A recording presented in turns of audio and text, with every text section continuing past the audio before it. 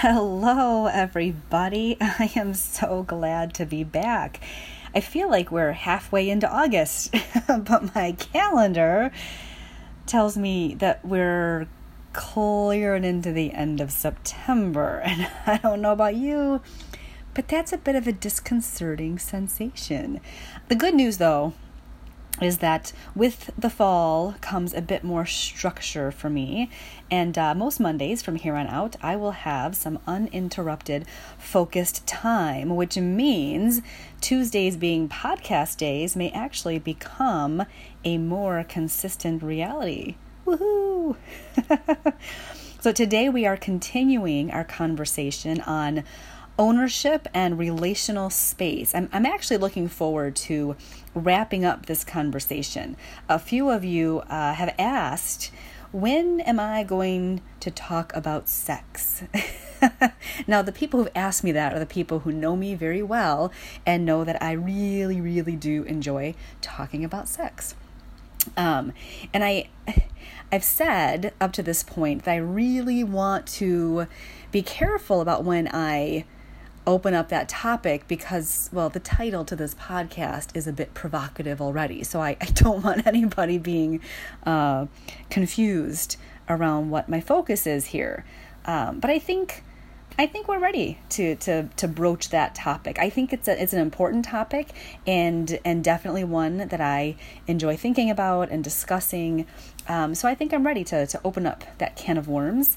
And I'm sure you're not surprised to discover that I have some pretty well considered notions in this area. It really is an extension of what we talk about up to this point, even with relationship and being fully ourselves. And I mean, I think that that sex is really an expression of being fully naked and unashamed. And so we're going to explore some of those topics. And I guess when I think about sex, it's really it's how we manage ourselves in relationship, right? That ultimate expression of naked and unashamed. But I also want to talk about how culture, right? The culture at large, the church culture, how we think about sex based on some of the notions we've inherited, how that disrupts and derails our best efforts towards being exposed and accepted. And so I'm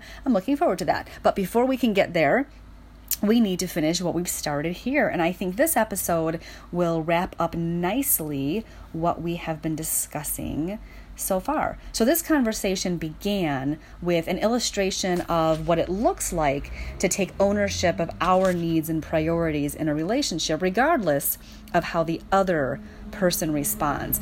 And we talked about the vision for relationship having to do with expressing freedom in our choices, and in that also allowing the other person the freedom to express their choices.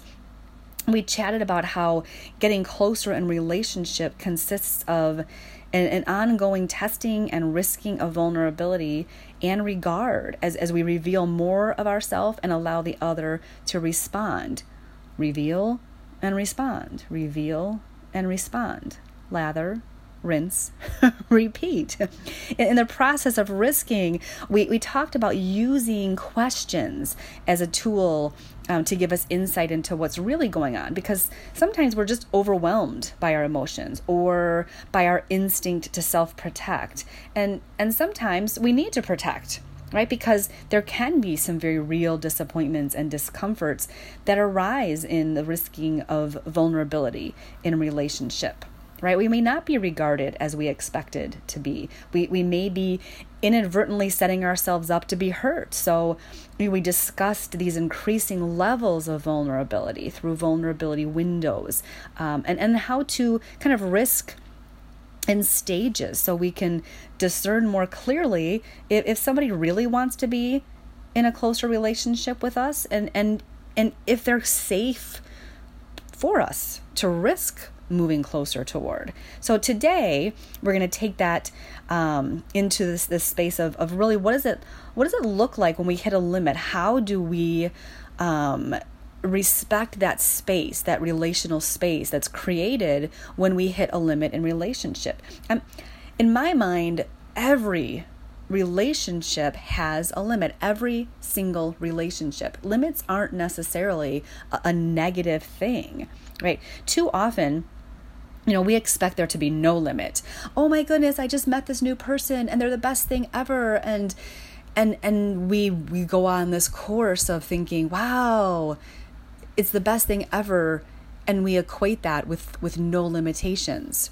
And it's when we hit a limitation that everything can just completely go south in an instant, because we had this expectation that there were no limits, when there are always limits, right? So we either get crushed when we find one, or we deny that it's really there.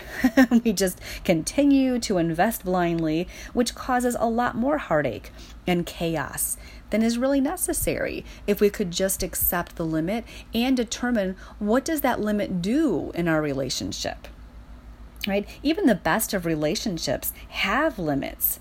Limits don't necessarily indicate something is wrong. They may indicate a difference of preference or priority or perspective or personality. And while limits can be disappointing, they usually are in some way, right? They might represent some losses that we need to grieve, but they don't mean we need to feel negatively toward the person with whom we've hit that limit. I have a good friend of mine who's the opposite of me in a number of ways, but one really important way, because when we get discussing these grand topics of life, as we do, if we're doing this in the evening, this friend of mine at some point is going to fall asleep on me. You know who you are, friend. And now this friend could have woken me up from the deepest sleep. I may have started the conversation completely exhausted, and this other person may have started with so much energy, they're bursting at the seams. And through the course of the conversation, as they're getting kind of like fed in through this great discussion, they're winding down and saying, wow, I'm so full and satisfied, I'm going to fall asleep. And I'm climbing the walls because now I am so charged up and revved up. Now, this is a limit in our relationship. We've hit a wall here, right? She's asleep and I'm climbing the walls. And now this is not a limit that indicates something that we have to end our relationship over, but it is a limit. I'm disappointed in those moments, and so is she. She's like, I missed the rest of that. You've got more things that we want to discuss, and I just can't. I'm hitting a wall. I'm shutting down. So there is a limit there, but it doesn't necessarily have to be something negative, right? It doesn't define our relationship. We both agree to deal with the fallout and make it work because there are other things that are important. But I also know, as does she, that if we want to have these great conversations, we can't have them in the middle of the evening or the middle of the night, right? We've got to pick it back up someplace else, right? Other limits can create issues in a relationship, right? When one person, for instance, considers punctuality a really high priority, right? To them, making anyone wait is just disrespectful, right? A character flaw. While maybe the other person budgets time differently and has a different perspective on time, right? There are people from other cultures who aren't good or bad people, right? Relatively speaking, they're just the same, and yet there's a different sense of time.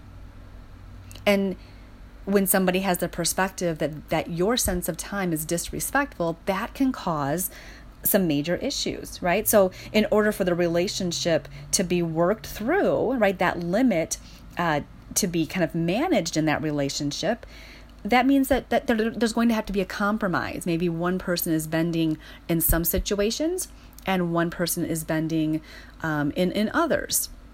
And it could be a make it or break it. It really depends on how the people who have this limit manage themselves around it, right?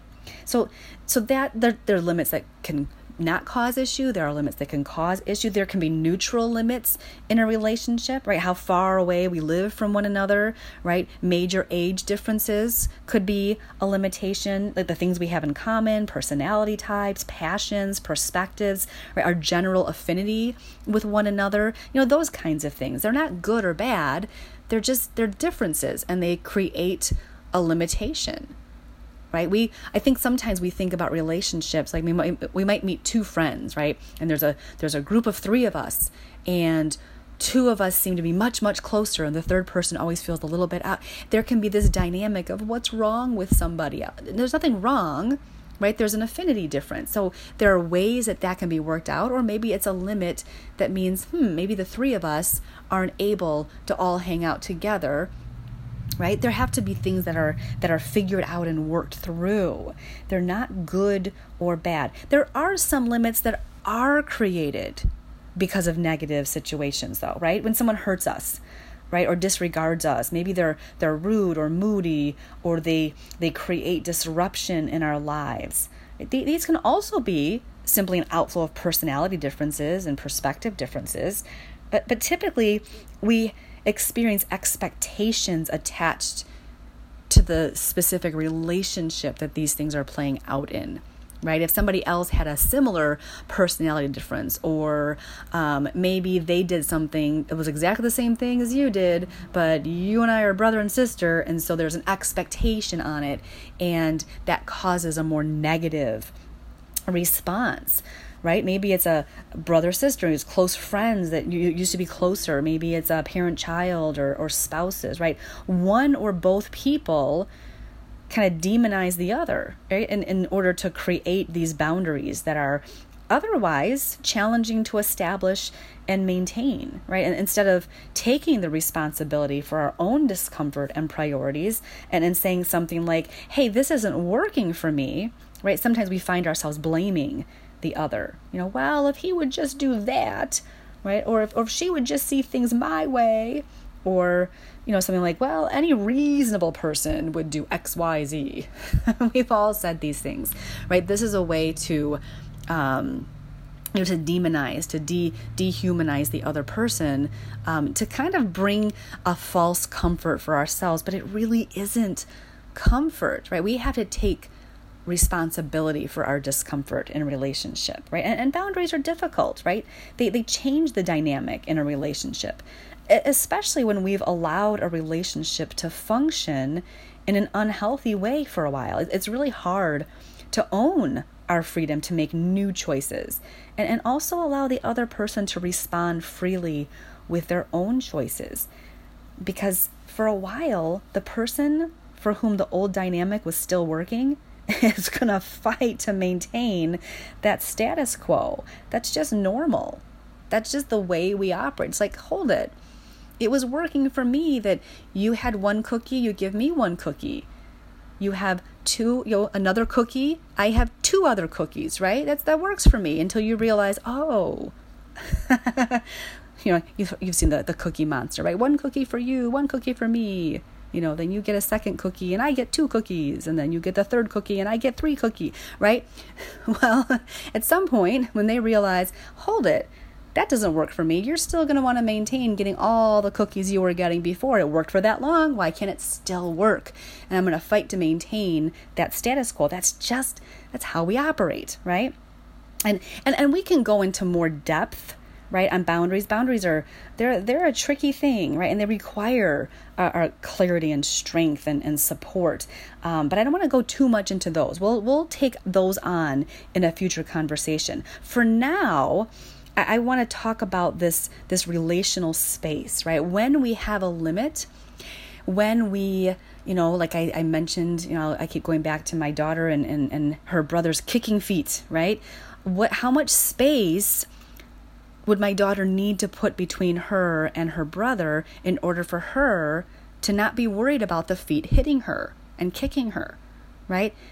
How much relational space, when we hit a limit, do we need to have between us? So I want to talk about a mindset that allows us to maintain, right, to establish and maintain that relational space without the need to foster, negative emotions around it, right, toward the other person, to be able to accept the limits, to grieve the losses that they represent, and to allow appropriate relational space to exist between ourselves, right, and the other, without having this animosity or this angst, right? So a little bit about how my brain works, right? My understanding of the character and nature and purposes of God are kind of the undercurrent for a lot of how I process life. And my understanding of these things has always come from kind of pressing what I say, I believe, into the daily workings of life and relationship. There have been a number of people in my life who have regarded me differently than I expected them to, differently than I regarded them. And I was hurt and I was confused, and I learned to name things as they were, and I learned to grieve the losses of what I'd hoped for and expected from these people. But there was always this question of how do I reconcile myself with them, right? Do I hate them? Do I disconnect myself completely from them? Do I, what I typically did, I ate the losses and pretended like everything was fine. It's like, well, I'm fine, everything's fine, we're okay. Well, no, not really. So I had to figure out what do I do, right? Because I tried all these different things and I didn't really feel, what's the word? It didn't feel free. I didn't feel like I was owning my own space, right? So it was about this time when I was wrestling with that the most. I pressed up against this notion of a God that is unconditionally accepting, right? But that we experience sometimes as being distant. And when I started to think through that, it gave me a little bit of clarity on how I am kind of designed to operate, how we're designed to operate in relationship. Right? This would help me kind of form a clearer understanding of what relational space is, right? For a long time, I thought it was me who was putting space between myself and the other person, right? Like, Jesse's putting space between herself and Justin. She's creating that space because she doesn't want to be hurt by kicking feet. But really, right? Well, I guess it's kind of like that verse, right? That verse that says that God doesn't hear the prayers of the disobedient, right? Like he's saying, like God's saying, hey, if you don't want to treat me like that, let's see if I'll help you with anything ever again. As if that's the unconditionally accepting attitude of God. It's like, something doesn't quite fit here, right? And as I wrestled with verses like these, it occurred to me that it wasn't God putting the relational distance in place. God merely respects the choices that we make. God loves unconditionally. This is my primary understanding of God. And as far as I can see, nothing can contradict that, which means God isn't turning away anyone because of our behavior. God just is, period. There's no getting away from God, whatever you want to call God, this unconditional acceptance. There's just no getting away from unconditional acceptance. So if I'm created in the image of God, I'm created to be unconditionally accepting. This is just the logical outflow of my process. So to say, I'm here. There's nothing you can do to change my unconditional regard for you. But and this is the key. How you regard me, how your behavior affects me, right? The choices that you are allowed to freely make, the way I feel when I'm in your presence, these determine how much space is required to be maintained between us. There is a respect I have for that space, a respect for myself and a respect for you that this space represents. It's the amount of space I need in order to see you most clearly as a human of equal worth to me, not better than me, not worse than me. Right? So if God sees us and regards us as unconditionally accepted, well, I want to be somebody who does this, who regards others the same way. And it's that relational space that allows me to do that. And it's not something that I created, it's something that I respect. Because if this is what's going on, if this is your feet are kicking, or maybe you remind me of somebody who's kicked me in the past. That might not be any fault of yours, right? Perhaps, the kindest, gentlest, loveliest, wisest person reminds me of someone who caused me extreme trauma. I can maintain a high regard for that person Just like I can maintain a high regard for the person who actually caused me the trauma, right? And respect the space between me and the person who did the trauma or the person who triggers my thought of the trauma, right? I can respect that space that allows me to breathe more easily and to not be triggered with anxiety. And I learned to be aware of that limit, aware of my emotional dashboard, aware of what questions I can ask myself over time to determine if I'm assessing the situation accurately. Maybe I can risk vulnerability a little bit over time, that maybe allows me to respect the space and allow it to be a little bit more diminished. Maybe it's a closer in space. I can allow you to come a little bit closer. I can allow myself to reveal more of myself. That's how that works over time, right? Or it's affirmed, like, yeah, you know what? I revealed this about myself, and this is the response that I got, and it's still kind of pointing to this space being an appropriate amount of space. Or maybe the space is even bigger than I thought that it was, and I need to respect the bigger space, right? There is no reason, right, why we can't regard every single human being on earth highly, right? We can all benefit from asking ourselves, who do we not hold in high regard, and why do we not hold them in high regard? Are we not respecting the relational space that's necessary for us to not go into survival instinct mode?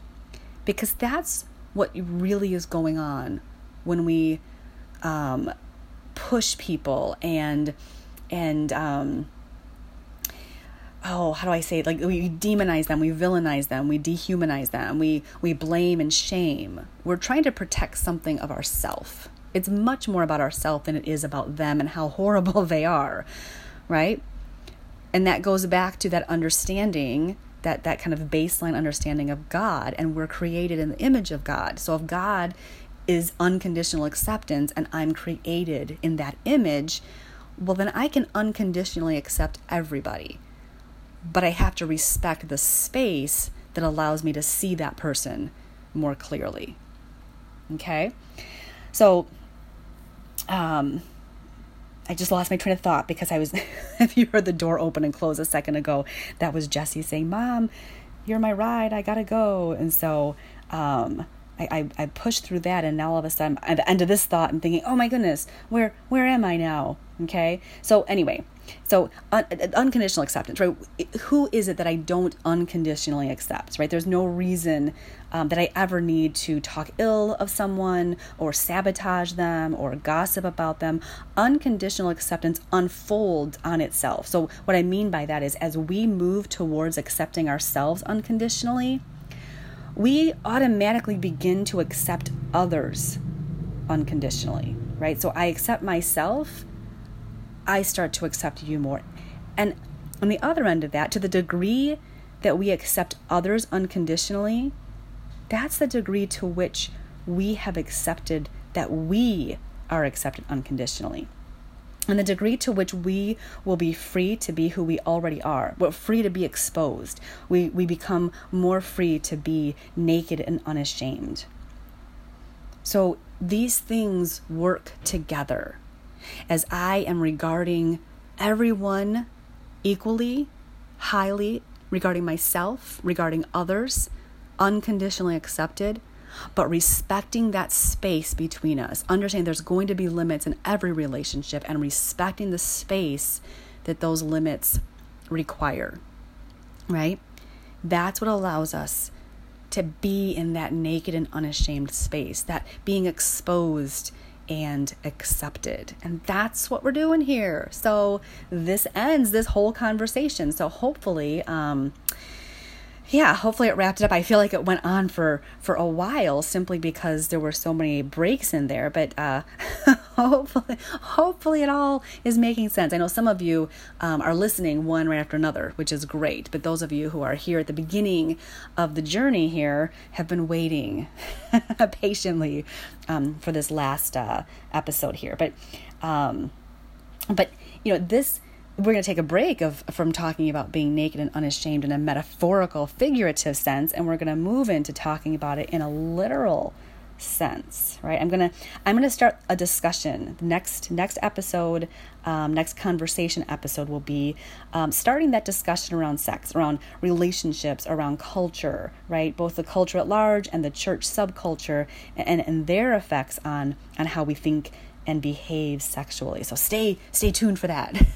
It's going to be a lot of fun. So anyway, until then, I will be driving Jessie to her theater class, and I hope you will have a super day. Talk to you later.